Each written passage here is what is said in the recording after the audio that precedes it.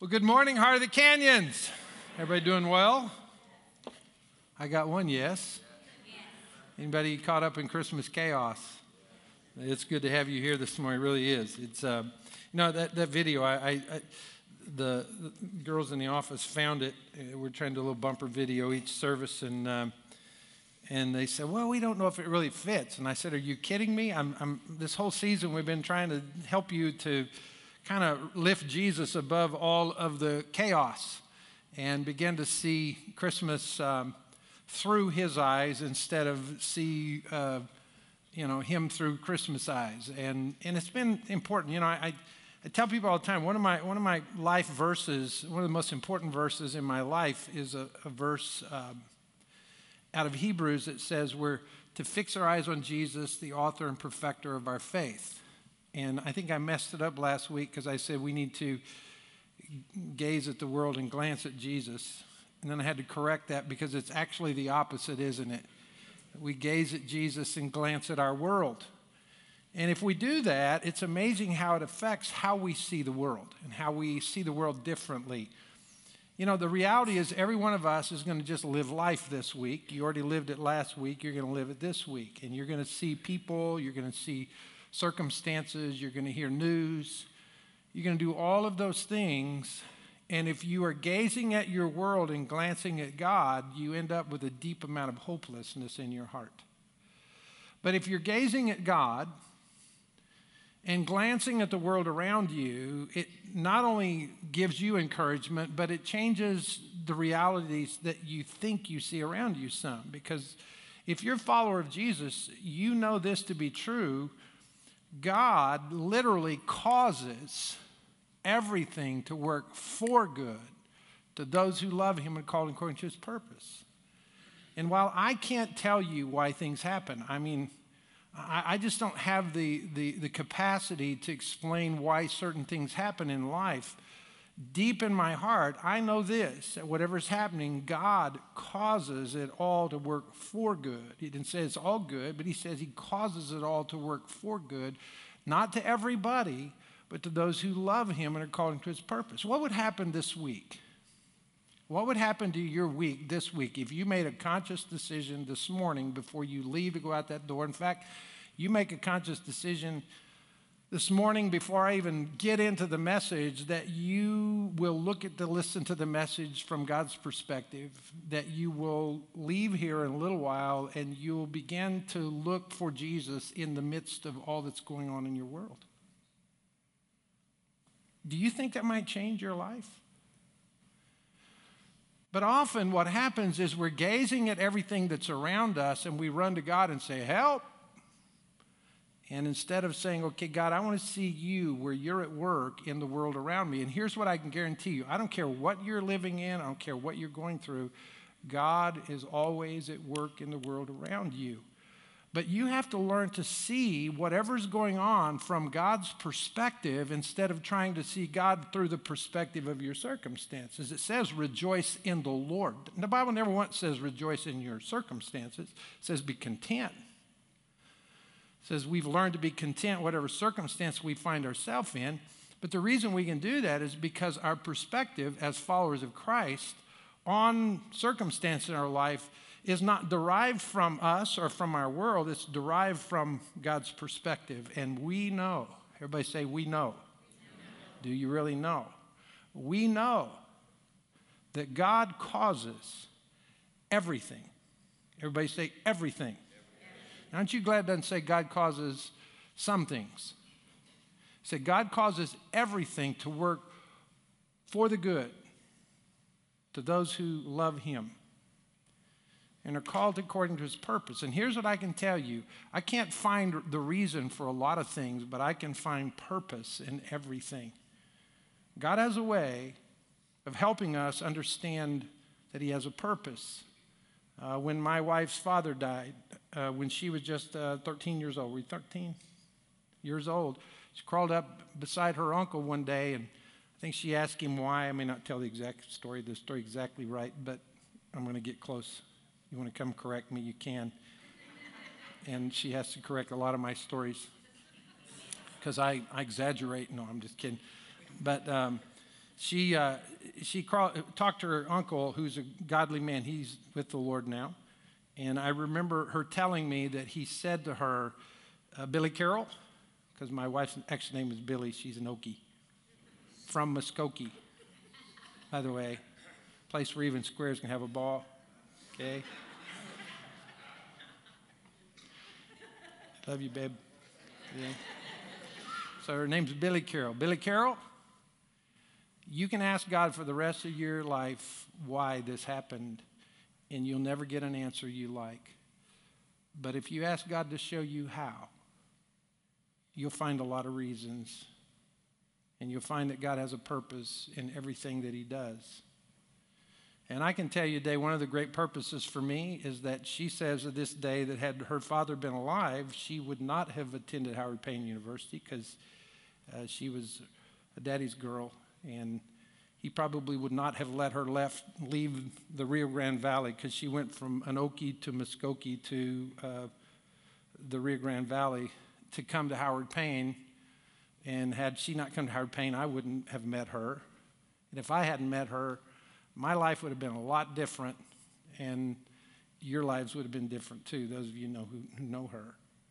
See, God doesn't always tell us why, but God, through the course of our lives, lets us see many, many reasons as how he uses the adversities in our life. But all that comes because we choose to look at our life and circumstances, and it's hard sometimes. Some of you are going through stuff right now. I met with the Hollisters yesterday, and you're going through some stuff right now that make it really hard. But over the course of the time, if we believe, and because we believe, I'm not going to say if, because we believe, right, Hollisters? Because we believe that God causes everything to work for good to those who love him and call him according to purpose, we can see evidence of that in our life. So I hope this season you'll do it. Now, we wanted you this year to really kind of lift Jesus above all the clutter that we throw at this. I mean, parties upon parties and all those kinds of things. And so I did a couple of things this year. We tried to do a couple of things. First of all, we made this book available. It's called The Case for Christmas. And we bought 100 of these thinking, we'll have some left for next year. And as of this morning, we had 30 left. After the end of the first service, we have 6 left. Okay, now here's why this matters. If you have questions about the historical legitimacy of the Christmas story, okay, Lee Strobel has written a good book, a short read, okay, and this book will answer some of your questions. It really will. It's a phenomenal book, and here's the deal: if you don't have those questions, that's fine. You probably know somebody who does, right? Anybody know anybody who just doesn't believe Christian, doesn't believe? There you go. Do you know somebody? Would you give them this book? Okay, I'm going to give you this book because here's the reality. I have 6 left. There you go. And if you, here we go. Let me get this back here. I'm getting, see that? I'm going to start throwing books. I got 2 left right here. Oh my gosh, we're going to order some more books. How's that? Can I have some books? I'll have some books for you, okay? Well, I think you guys had your hand. Oop. Oh, man, the man can't even protect his wife. Son, I know where you were a lineman. You know, the worst place to hit a lineman with a football is in his hands. If you don't believe me, watch the Dallas Cowboys. Best place to hit their, worst place to hit their receivers right now this year. Second of all, we wanted to provide an opportunity for you to kind of sweeten the pot. Not pot, because I know it's legal in California now, so I have to be careful with that. Somebody say, we're giving out pot? So, yes, we are a very contemporary church. But we have these invitation cards, and on there's the breakfast potluck next week.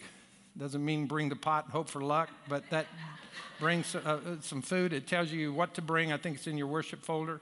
At 9:30, 10, somewhere in there, we'll start eating. I think it says 10 o'clock on here. So 10 o'clock. And so we won't have the first service. So if you were planning on coming to the first service, come and eat. And then at 11, we're going to have a short service because I'm not preaching.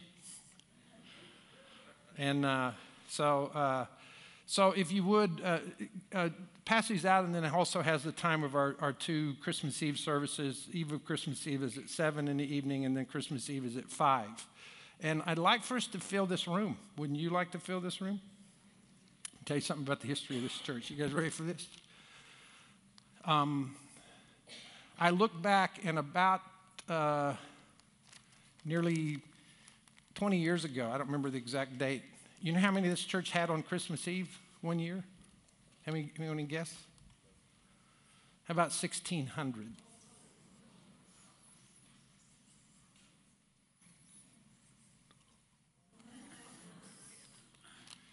And you know why? Because in the early stage of this church's life, we realized that if we didn't invest and invite people, we wouldn't survive.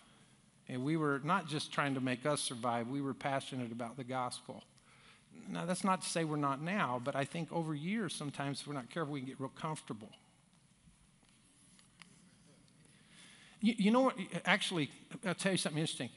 You can mark the date that our church began to kind of decline in large numbers. And that doesn't mean it was a healthy church, and I want you to know that.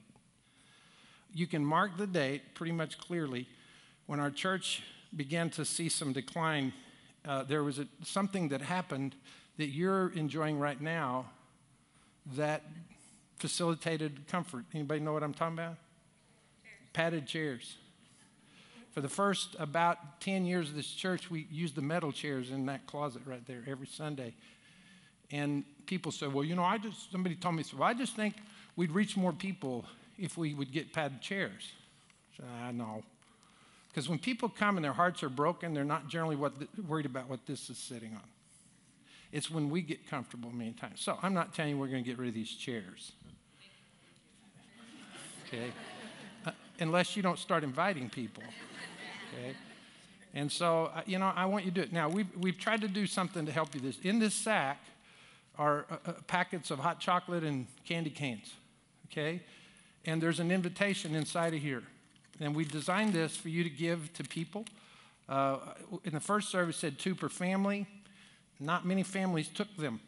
And so here's the deal. Take as many as you'll give away. But if you drink the hot chocolate and eat the candy that's in here, I pray you get sick. Okay? Because this is not for you.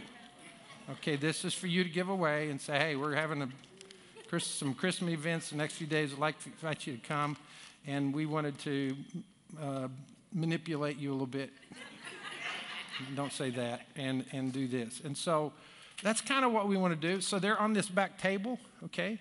So when you leave, pick some up, take them to your neighbors, take them to people you work with, take them to school, whatever you need to do. Let's get rid of them. I think there's about 100 left back there at least. Am I right, Leslie? So that means if everybody here took 2, we're gone. In fact, we don't have enough. But if you'll do that, please do that. So we just wanted to help you to do that. All this is our attempt to lift Jesus into these things. And so, anyway, just a couple of things this morning. And just look at that on the cross and think, what am I doing? There you go. No. All right. Let's pray. Father, open your word this morning to our hearts. Father, I pray for those who have needs in this building this morning. We continue to pray for the Hollisters. Father, thank you for their faithfulness. More importantly, thank you for your faithfulness to them as they have gone through a pain that is beyond any understanding unless you've been there. And I pray, God, you'd bless them this morning as they continue to walk through the journey of faith. Father, I pray for Virginia Reynolds this morning, a sister of a lady in our church today whose older sister is struggling with Alzheimer's. God, you know how important that is to me because I've got a father struggling with some of the same things. And I just pray, God, that you would be with her and her family as they work and struggle to walk with her through such a debilitating disease. And Father, there are others in this room who have great needs today. People in this room have needs we don't even know about. God, I pray that in the next few moments you would allow them the privilege of seeing into the fact that you are God of grace and truth. And Father, you extend grace to us in the time of need. And Father, we have truth that allows us to have hope. And I pray this morning that as we enter your word, that God, your Holy Spirit would be faithful and that we would choose to listen. God, I'm convinced that in many cases we kind of go through the motion of going to church, but we don't really think and remember what we learned. Pray you drive these truths deep into our hearts so that our lives would be different. We love you today. We thank you. In Jesus' name, amen. Well, today we're going to look at the ornaments of faith, of our faith. And we're basing this out of John chapter 1, verse 14. And I hope you'll memorize this because it's really one of the briefest and most concise descriptions of the Christmas story that's in the Bible. And I want to just read it together. Let's all read it aloud together. You guys look like you need a little awakening here. So let's read it aloud together. Everybody look up. You can look on the page. You can look on there. Let's read it aloud together. Everybody ready? Here we go. And the Word became flesh and dwelt among us, and we have seen his glory, glory as of the only Son from the Father, full of grace and truth. What a powerful verse. You know, we should stand when we read that verse. We really should. Let's read it again. I want you to stand in honor of this verse. This is the most powerful, one of the most powerful verses in the Bible. Okay, so let's read it again. And the Word became flesh and dwelt among us, and we have seen his glory, glory as of the only Son from the Father, full of grace and truth. Now, let me tell you what. If we were really, really believing that verse right now, I believe that the next position we would take would be one on our face. If this verse does not facilitate in you a heart and an attitude of worship, I don't know what will. That the God of this universe,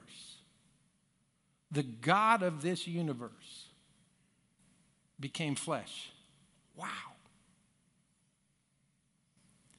And he dwelt among us. Literally, he tabernacled among us. And we've seen his glory. Think of that. We've seen the glory of God. Glory is of the only Son from the Father. The only Son from the Father.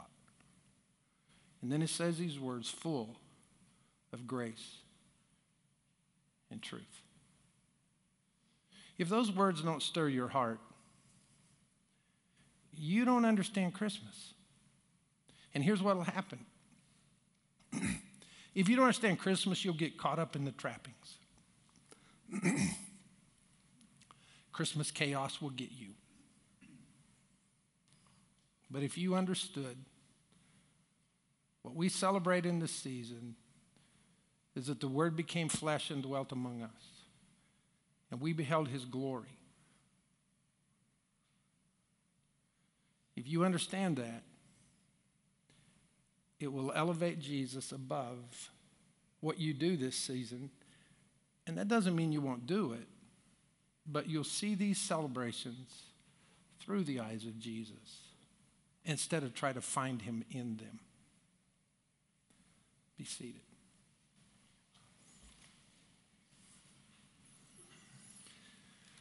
Today we add ornaments to our imaginary tree. And I say imaginary because I've intended to get a real tree, but I haven't gotten a real tree yet. Not here, I have one at home. The ornaments on our tree at home are ornaments that represent years and years of amazing memories. Our ornament box is filled with gifts that have been given to us down through the years by family. My grandmother, we have several, is it wreaths? I can't always tell the difference between my grandmother and your Aunt Tobes. They crochet and they knit and do all those kinds of things, and they crocheted ornaments And we hang those on our tree every year. My wife's favorite is one, it's a mailbox. And on the side of it, it says, Cut and Shoot, Texas. That's where we lived. Some of you said, I knew you were a redneck. Okay. What may give you that idea? Okay. But when we decorate the tree, and we kind of do it in stages, as I talked about last week. We decorate the tree. Those ornaments are meaningful to us because the lights are great. They have meaning. The tree is great because it smells good and all those kind of things. But we hang those ornaments on our tree. They represent two things to us. They represent people through the years who have been recipients of the grace of God and have extended the grace of God to us. It's amazing to me when we put those up on our tree, the memories that begin to emerge. And we got ornaments representing our kids through the years, and some of those are really kind of funny. We found a guitar. What was that girl's name? Taylor Swift. And if you push the button, it sings a Taylor Swift song, or it does. Well, it's not good now because the battery's dead. And so it's a long song. Not that I ever liked it, but it's just some great memories. You know, when you look at the ornaments of our faith, we could talk about a lot of different things, but in this scripture, there's only two of them, and I would say they would be represented by two things. They'd be represented by a cross, and they'd be represented by a Bible. Grace and truth. Grace and truth. Grace is manifested in a cross. Truth is revealed to us in the Word of God. And when Jesus came into the world, he came and he was full of grace and truth. He was full of grace and truth. That would be kind of nice, wouldn't it? Have you ever met anybody who's just full of grace and truth? I've met people who are partly gracious, like me, because I like to extend grace most of the time. You guys know what I'm talking about? You guys know what I'm talking about? I like to think of myself as a gracious person, unless you cut in front of me. Or you take the last cinnamon roll. I mean, I love the idea of being gracious. I just find that I am not that gracious many times. I can be very ungracious, be very judgmental, and be very condescending. I don't really extend forgiveness the way I need to sometimes. It's the reason why I don't have good relationships with everybody in the world, because I'm not always that gracious. Now, unless you think grace is just turning your head and acting though nothing's ever happened, it's a balance. It's actually not a balance. It's actually sort of another truth, because it says he doesn't just come in grace. He's full of grace and truth. Jesus said, if you'll know the truth will set you free. And we say we like truth. Do you like to be lied to? Anybody here just love being lied to? Anybody like it? Okay, anybody ever lied to anybody?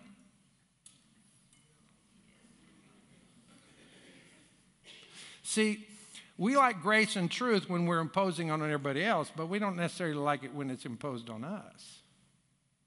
It's like the illustration I've used. We like grace when it applies to us, and mercy. We like justice when it applies to everybody else.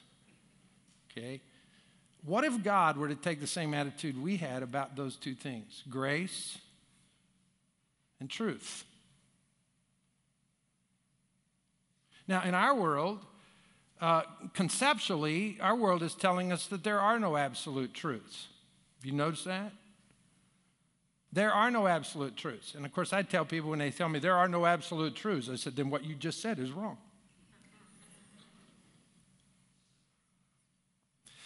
But the Bible says that when Jesus came into the world, he was full of grace and truth. Full of grace. He was completely gracious, and he was completely full of truth. He is truth. He is grace. He embodies it. And that's why this passage of Scripture is so amazing to me. And as we think about these two ornaments, I think about Mary and Joseph and what they saw when they looked into the face of Jesus on the night of his birth. Because on that night, they were gazing into the face of a child unlike any child that had ever been born before. They were gazing into the face of a child that would provide for them and for us the grace needed to escape our past and the truth needed to live our life. And when they looked into this baby's face, I mean, they see grace and truth is what they see. Because Jesus was full of grace and truth.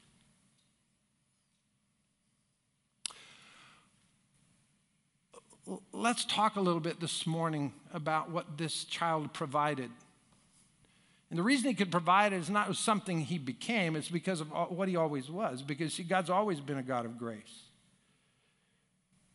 God has always been a God of truth. But God manifested grace and truth when Jesus came into this world. And basically, when you look at these two concepts, there are two things that are provided to us. First of all, there's grace that draws us to God. There's a graciousness that sort of attracts us to Jesus. Are you attracted by Jesus? Are you drawn to him, honestly? Now, before you answer that question, when was the last time you spent quality time with him? Now, I know we can't do that in a bodily form, but man, we have the privilege as followers of Jesus Christ to be drawn into a relationship with God whereby we have fellowship with him. The Bible says if we walk in the light as he is in the light, we have fellowship, I'll mention this verse in a minute, with God, and we have fellowship with one another. And it's so important that we understand this, that in grace, you and I have been given the privilege to be drawn into fellowship with God. John 1, verses 16, 17 says, for from his fullness, notice that, he is full of grace and truth. John 1, 16 and 7 says, then for from his fullness, we have all received grace and truth. And he wasn't just grace and truth, and he came and there wasn't anything to it. It says, but from his fullness, from the fullness of grace and truth in Christ, we have all received, get this, grace upon grace. Grace upon grace. Literally, it means a continual expression of grace. You know, as I grow older and I look back over my life, I realize that what accompanied me every day of my life, whether I knew it or not, was the grace of God. The grace of God.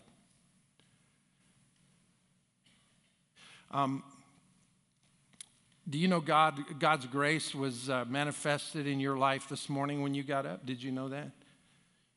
You say, well, how do you know that? You're here. Everybody take in a deep breath right now. Where did that air come from? You know, in the Bible, we call this the common graces of God. Common grace is what every person in this world, whether they know it or not, is a recipient of. If you got air to breathe, you got water to drink, food. Let me back up. If you have life at all,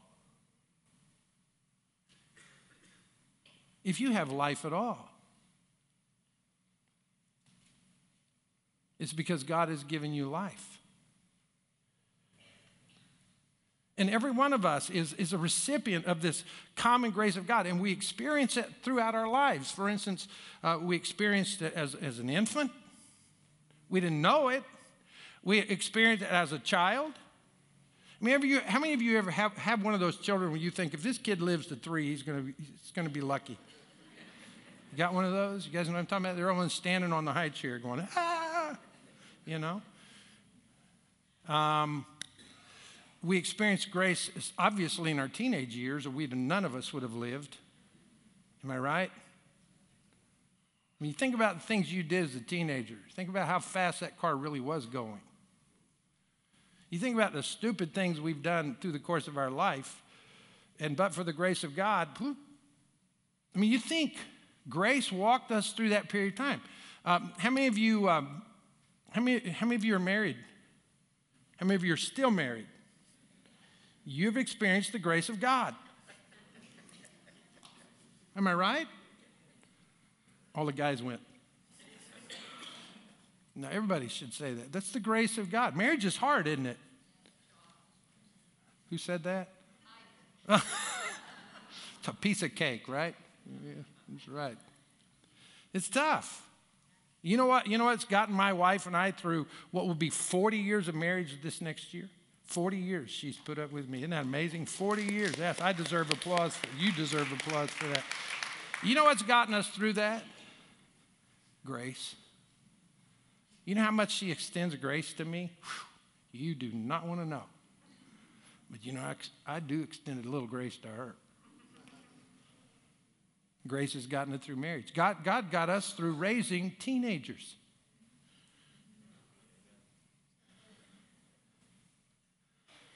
And you know, I'm not old yet, but I'm getting there. And you know what I've learned is that it's grace that brought me safe thus far. And it's grace that leads me home.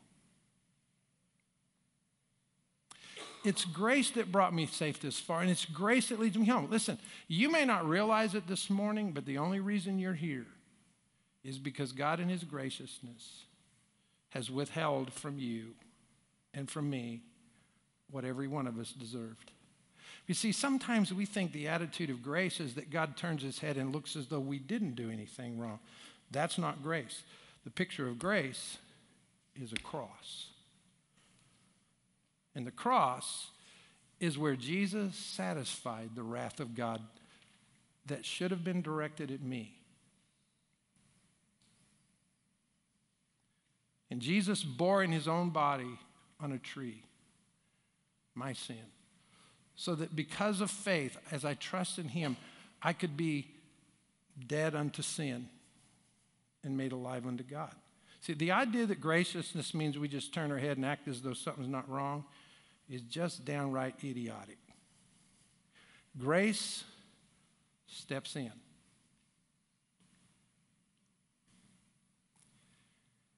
And Jesus could do that because he was full of grace. He wasn't half grace.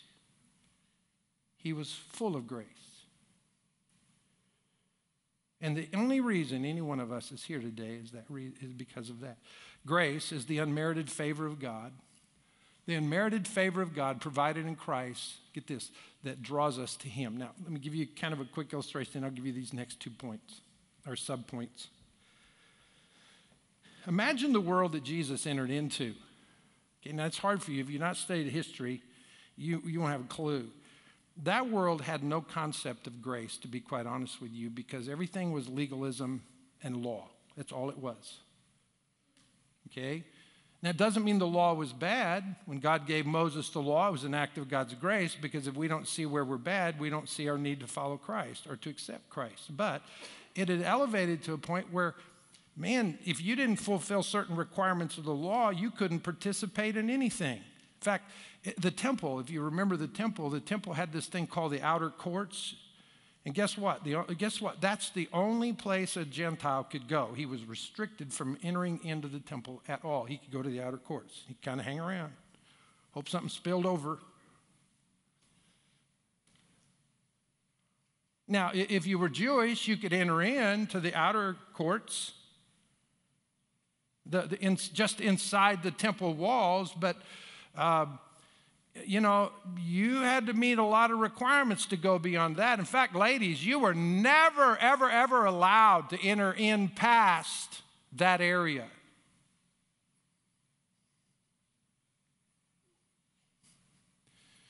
And then there's the place where the sacrifices are made, and then there's the Holy of Holies. And guess what? Only a priest could enter there once a year to make atonement for sin. And boy, what he went through to get in there, you and I wouldn't want to go through that. And you see, the Israelite mind in those days didn't see God as accessible. They saw God as restrictive.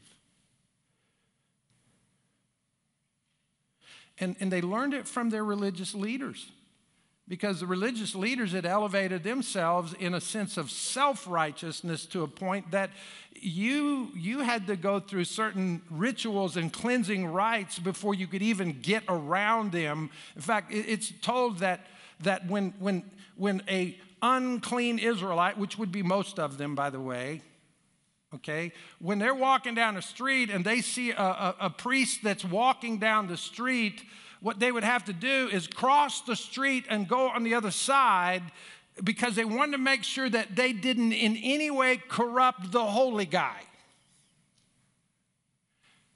Jesus enters the picture. And you know what's amazing to me about Jesus? He's actually the only self-righteous man that ever walked on the face of the earth.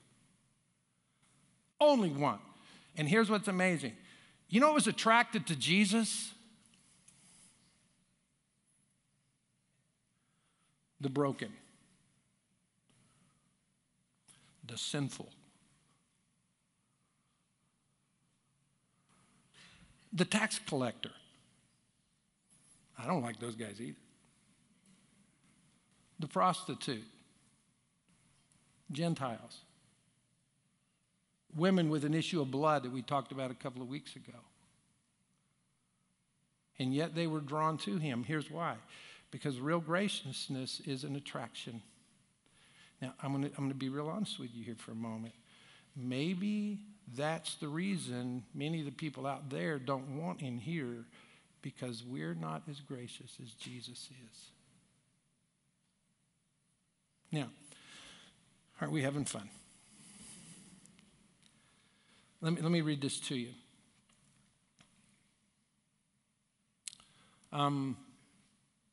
Two areas where we're drawn. Number one, we're drawn to him for salvation. We're drawn to him for salvation. That which was from the beginning, which we have heard, which we've seen with our eyes, which we looked at and touched with our hands. Concerning the word of life, the life was made manifest. In other words, we saw it. We've seen it and testified to it and proclaimed to you the eternal life, which was with the Father and was made manifest to us. That which we have seen and heard, we proclaim to you, so that you may have fellowship with us. And indeed, our fellowship was the Father and with his Son, Jesus Christ. In other words, grace draws us into salvific issue. It draws us into a place we recognize our need for salvation. Because here's what happens. We're going to see this in a minute. When truth exposes us for who we are, it also shows us who God is. And we feel lostness in that. But when Jesus comes, he draws us into a place where we recognize, we're manifested. We have a mechanism, we have a means, a way. And the way is not a philosophy, it's not some religious system. The way is a person. And we're drawn into salvation. The only reason any one of you here in this room is saved, if you're saved, is because God drew you. Not because you created some desire in and of yourself, because God drew you into relationship with himself. We're drawn into him for salvation, and we're drawn to him then not just for salvation, but we're drawn to him for sanctification. In other words, it's not just about getting saved so we can go to heaven when we die. It's entering into a relationship with him whereby he begins the process of transforming us and making us to be more and more like Christ, so incrementally that sometimes it doesn't look like it's happening, but he sanctifies us. The word sanctification is interesting because the word sanctification literally means to be set apart as different. In other words, God begins to set us apart. He begins to do something in us that makes us different. Not different from everybody out there, but different from what we were outside of Christ. And it's a process of sanctification. And we are writing these things, he says in 1 John 4:7. He says, we're writing these things so that your joy may be complete. This is the message we've heard from him and proclaimed to you, that God is light and in him is no darkness at all. If we say we have fellowship with him while we walk in darkness, we continue to walk in darkness. I mean, where there's not dark spots in our life, but we just continue to walk in darkness. We lie and do not practice the truth. But if we walk in the light as he is in the light, we have fellowship with one another, and the blood of Jesus Christ, his son, cleanses us from all sin. Now, please hear this. Sanctification doesn't just get me to a point where I get to live in relationship to me. Sanctification is the process where I learn to live in relationship to you.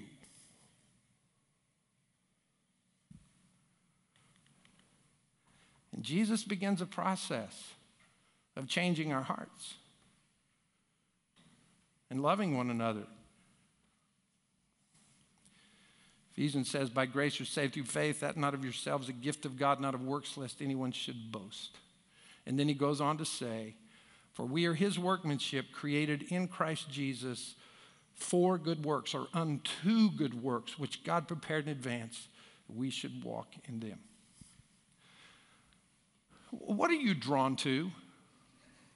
Honestly, were you drawn to Jesus this week at all? I mean, when was the last time this week? Did you get up in the morning and say, I just really need to spend some time with Jesus?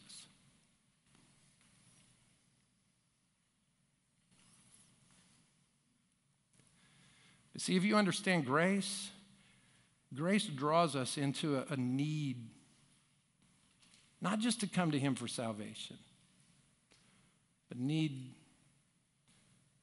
for him to change our hearts and minds and our lives. Grace that draws us to him. The second thing is truth that guides us in God. We have grace that leads us to God or draws us to God. We have truth that guides us in God. Again, one of the rarest virtues in life is the truth. We say we like the truth. I mean, you just want people to tell you the truth, okay? And yet the reality is the only honest, truthful man that ever walked on the face of the earth was Jesus. And I'm drawn to that. I'm amazed by that. I really am. I'm just amazed at the fact that Jesus lives his whole life because he's born of the seed of God, not of the seed of man. And not one falsehood ever crossed his lips. Not one. And you know why he could do that? Because he was truth. And he is truth. Jesus said to the disciples, he says, I am the way. I am the truth. I am the life. No one comes to the Father except through me. I am the way, not a way, not one of many ways. I am the way. I am the truth, not a truth, not one of many truths. I am the truth. I am the life, not a life. I am the life. And no one comes to the Father except through me. See, truth is the unveiled reality of God. It's the unveiled reality of God. Through Christ, we know who God is. Through Christ, we know what God would say. We know what God would teach. He is the truth. It's the unveiled reality of God revealed in Christ. And what it does is this truth now begins to guide us in our relationship with him. And here's what it does. First of all, it guides us to a faith that is sure. It guides us to a faith that is sure. Some of you here this morning and you think you believe if you died right now, you would hope that you'll go to heaven when you die. It bothers me when I talk to people and I say, if you were to die right now, do you believe you'd go to heaven? It just bothers me when people say, well, I hope so. You know, I don't want to die with that because that's not a believing hope. That's a doubtful hope. In fact, John says we don't have to think so. We don't have to hope so. We get to know so. This is the testimony. God gave us eternal life. This life is in his Son. Whoever has the Son has life. You currently have life. Whoever does not have the Son of God does not have life. He says in John later, he said, these things have I written unto you who believe, that you may know you have eternal life. And this life is in his Son. Do I believe I'm going to heaven when I die? I know I'm going to heaven when I die. You say, why do you know that? Because I put my full faith and trust in the person and work of Jesus Christ. And I'm not depending on me one iota I'm depending on him.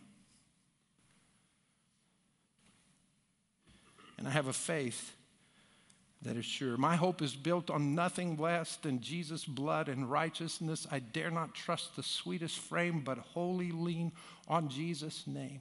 On Christ, the solid rock I stand. All other ground is sinking sand. All other ground is sinking sand. I'm not going to heaven because I'm a church member. I'm not going to heaven because I've been baptized. I'm not going to heaven. And all those things may be important and good, but not one of those things will purchase for me the right to enter into heaven. Because when Jesus hung on a cross, just before he died, he cried these words. He said, "It is finished." Tetelestai. It's an accounting term. And what it means is that the debt has been paid in full.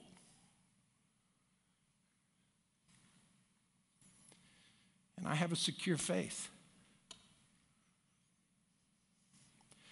So it guides to a faith that is sure. It guides to a faith that is sure. It guides in a faith that is secure. I write these things to you who believe in the name of some God, that you may know you have eternal life. And then look at the last one. It guides me to live a life of faith that is seen. Let me ask you a question. I asked this question in the first service. I asked the second question. It's a pretty fair question. You guys ready?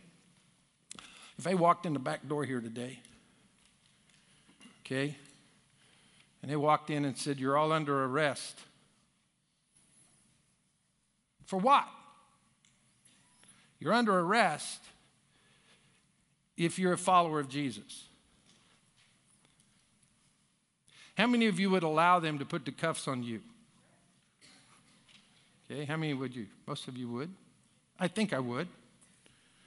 You know, I always boast what I would do. I don't know what I would do until it got there. I mean, if they were going to put cuffs on me, if they were going to say, "Bend over, we're going to cut your head off," I'd probably say, "Time out, let me think." Okay, that is going on in our world, by the way. But let's just say that they walked in and they said, everybody here, if you're not a follower of Jesus, you're safe. You go out that back door. Okay, now, let's just say you were arrested. Okay? And they took you before a court of law. If they based it more than on what comes out of your mouth, if you were arrested for being a Christian today, would there be enough evidence in your life to convict you? If they said, "Okay, we're not going to listen to what we say. We're going to bring your family in here and ask them, is this person a real genuine Christian?" If you went to work, were you at work? Would they say, "Well, yeah, man, this guy, he's..." What about your kids? What about the guys you're in school with? Young people? What about the people you hang out with socially?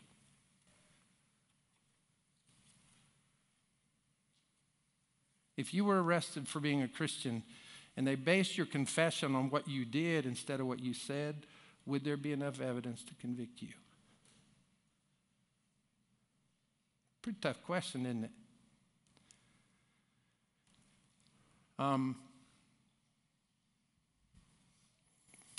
When I pastored in Texas, I pastored a little church called Cut and Shoot, for those of you who didn't know. Cut and Shoot, Texas. It's where our ornament came from. Cut and Shoot, Texas. And you had to be a real Christian to live there. I'm just kidding. It's a great place. Some great believers there. We love Cut and Shoot.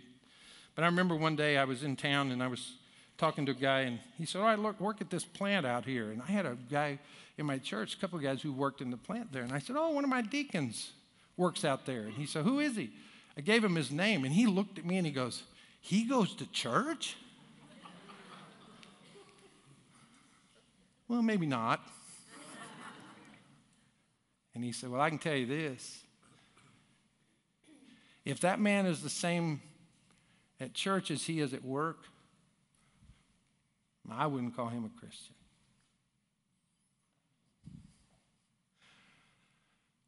You see, guys, truth matters. We need grace, but we need truth. It's like an airplane, okay? How many wings are on an airplane? 2. How many of you would get in an airplane with one wing? Okay. How many of you get in an airplane with just grace? Or you just trust your life to grace? Because that's what a lot of people, oh, God will forgive you. He just loves you just like you are. Yeah, that's grace. But he loves you too much to leave you like that is truth. Did you get it? And it's grace and truth. And here's the cool thing. Jesus was full of grace and truth. Well, how do I know that I am? Because you're drawn to him and you love his word.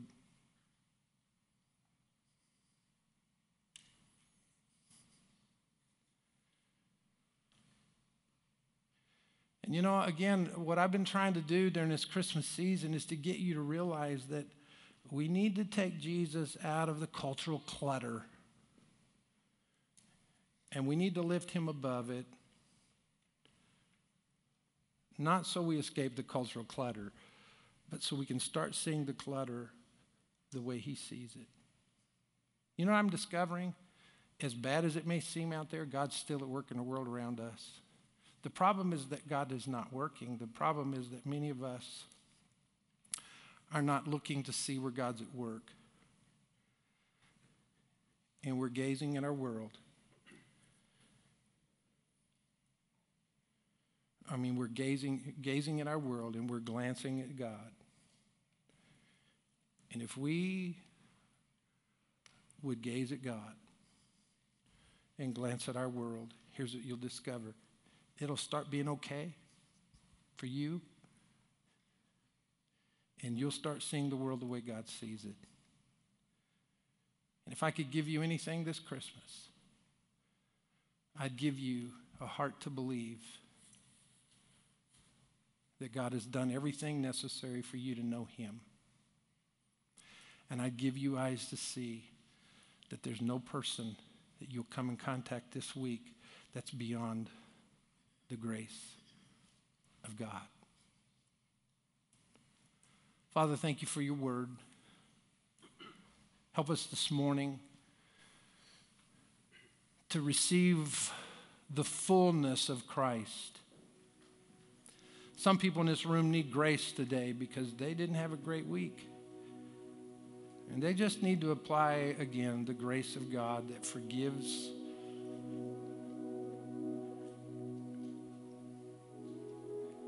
And Father, I pray that this morning that if there's anyone here who's never trusted you, they've never accepted Jesus, they may have been religious, they may be philosophical, they may have gone to church their whole life, but they've never, ever, ever, ever accepted the full grace of God into their heart. I pray this morning they would just simply say, God, I surrender to you.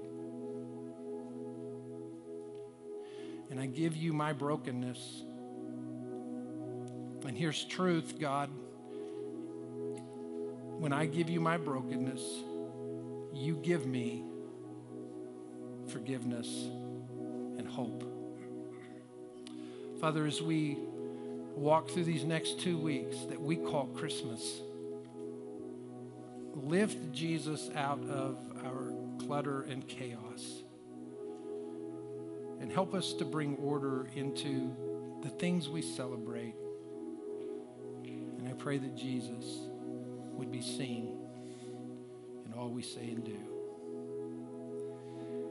We love you, God. We thank you for the gift of this child that came into our world. Help us to trust him. In Jesus' name I pray.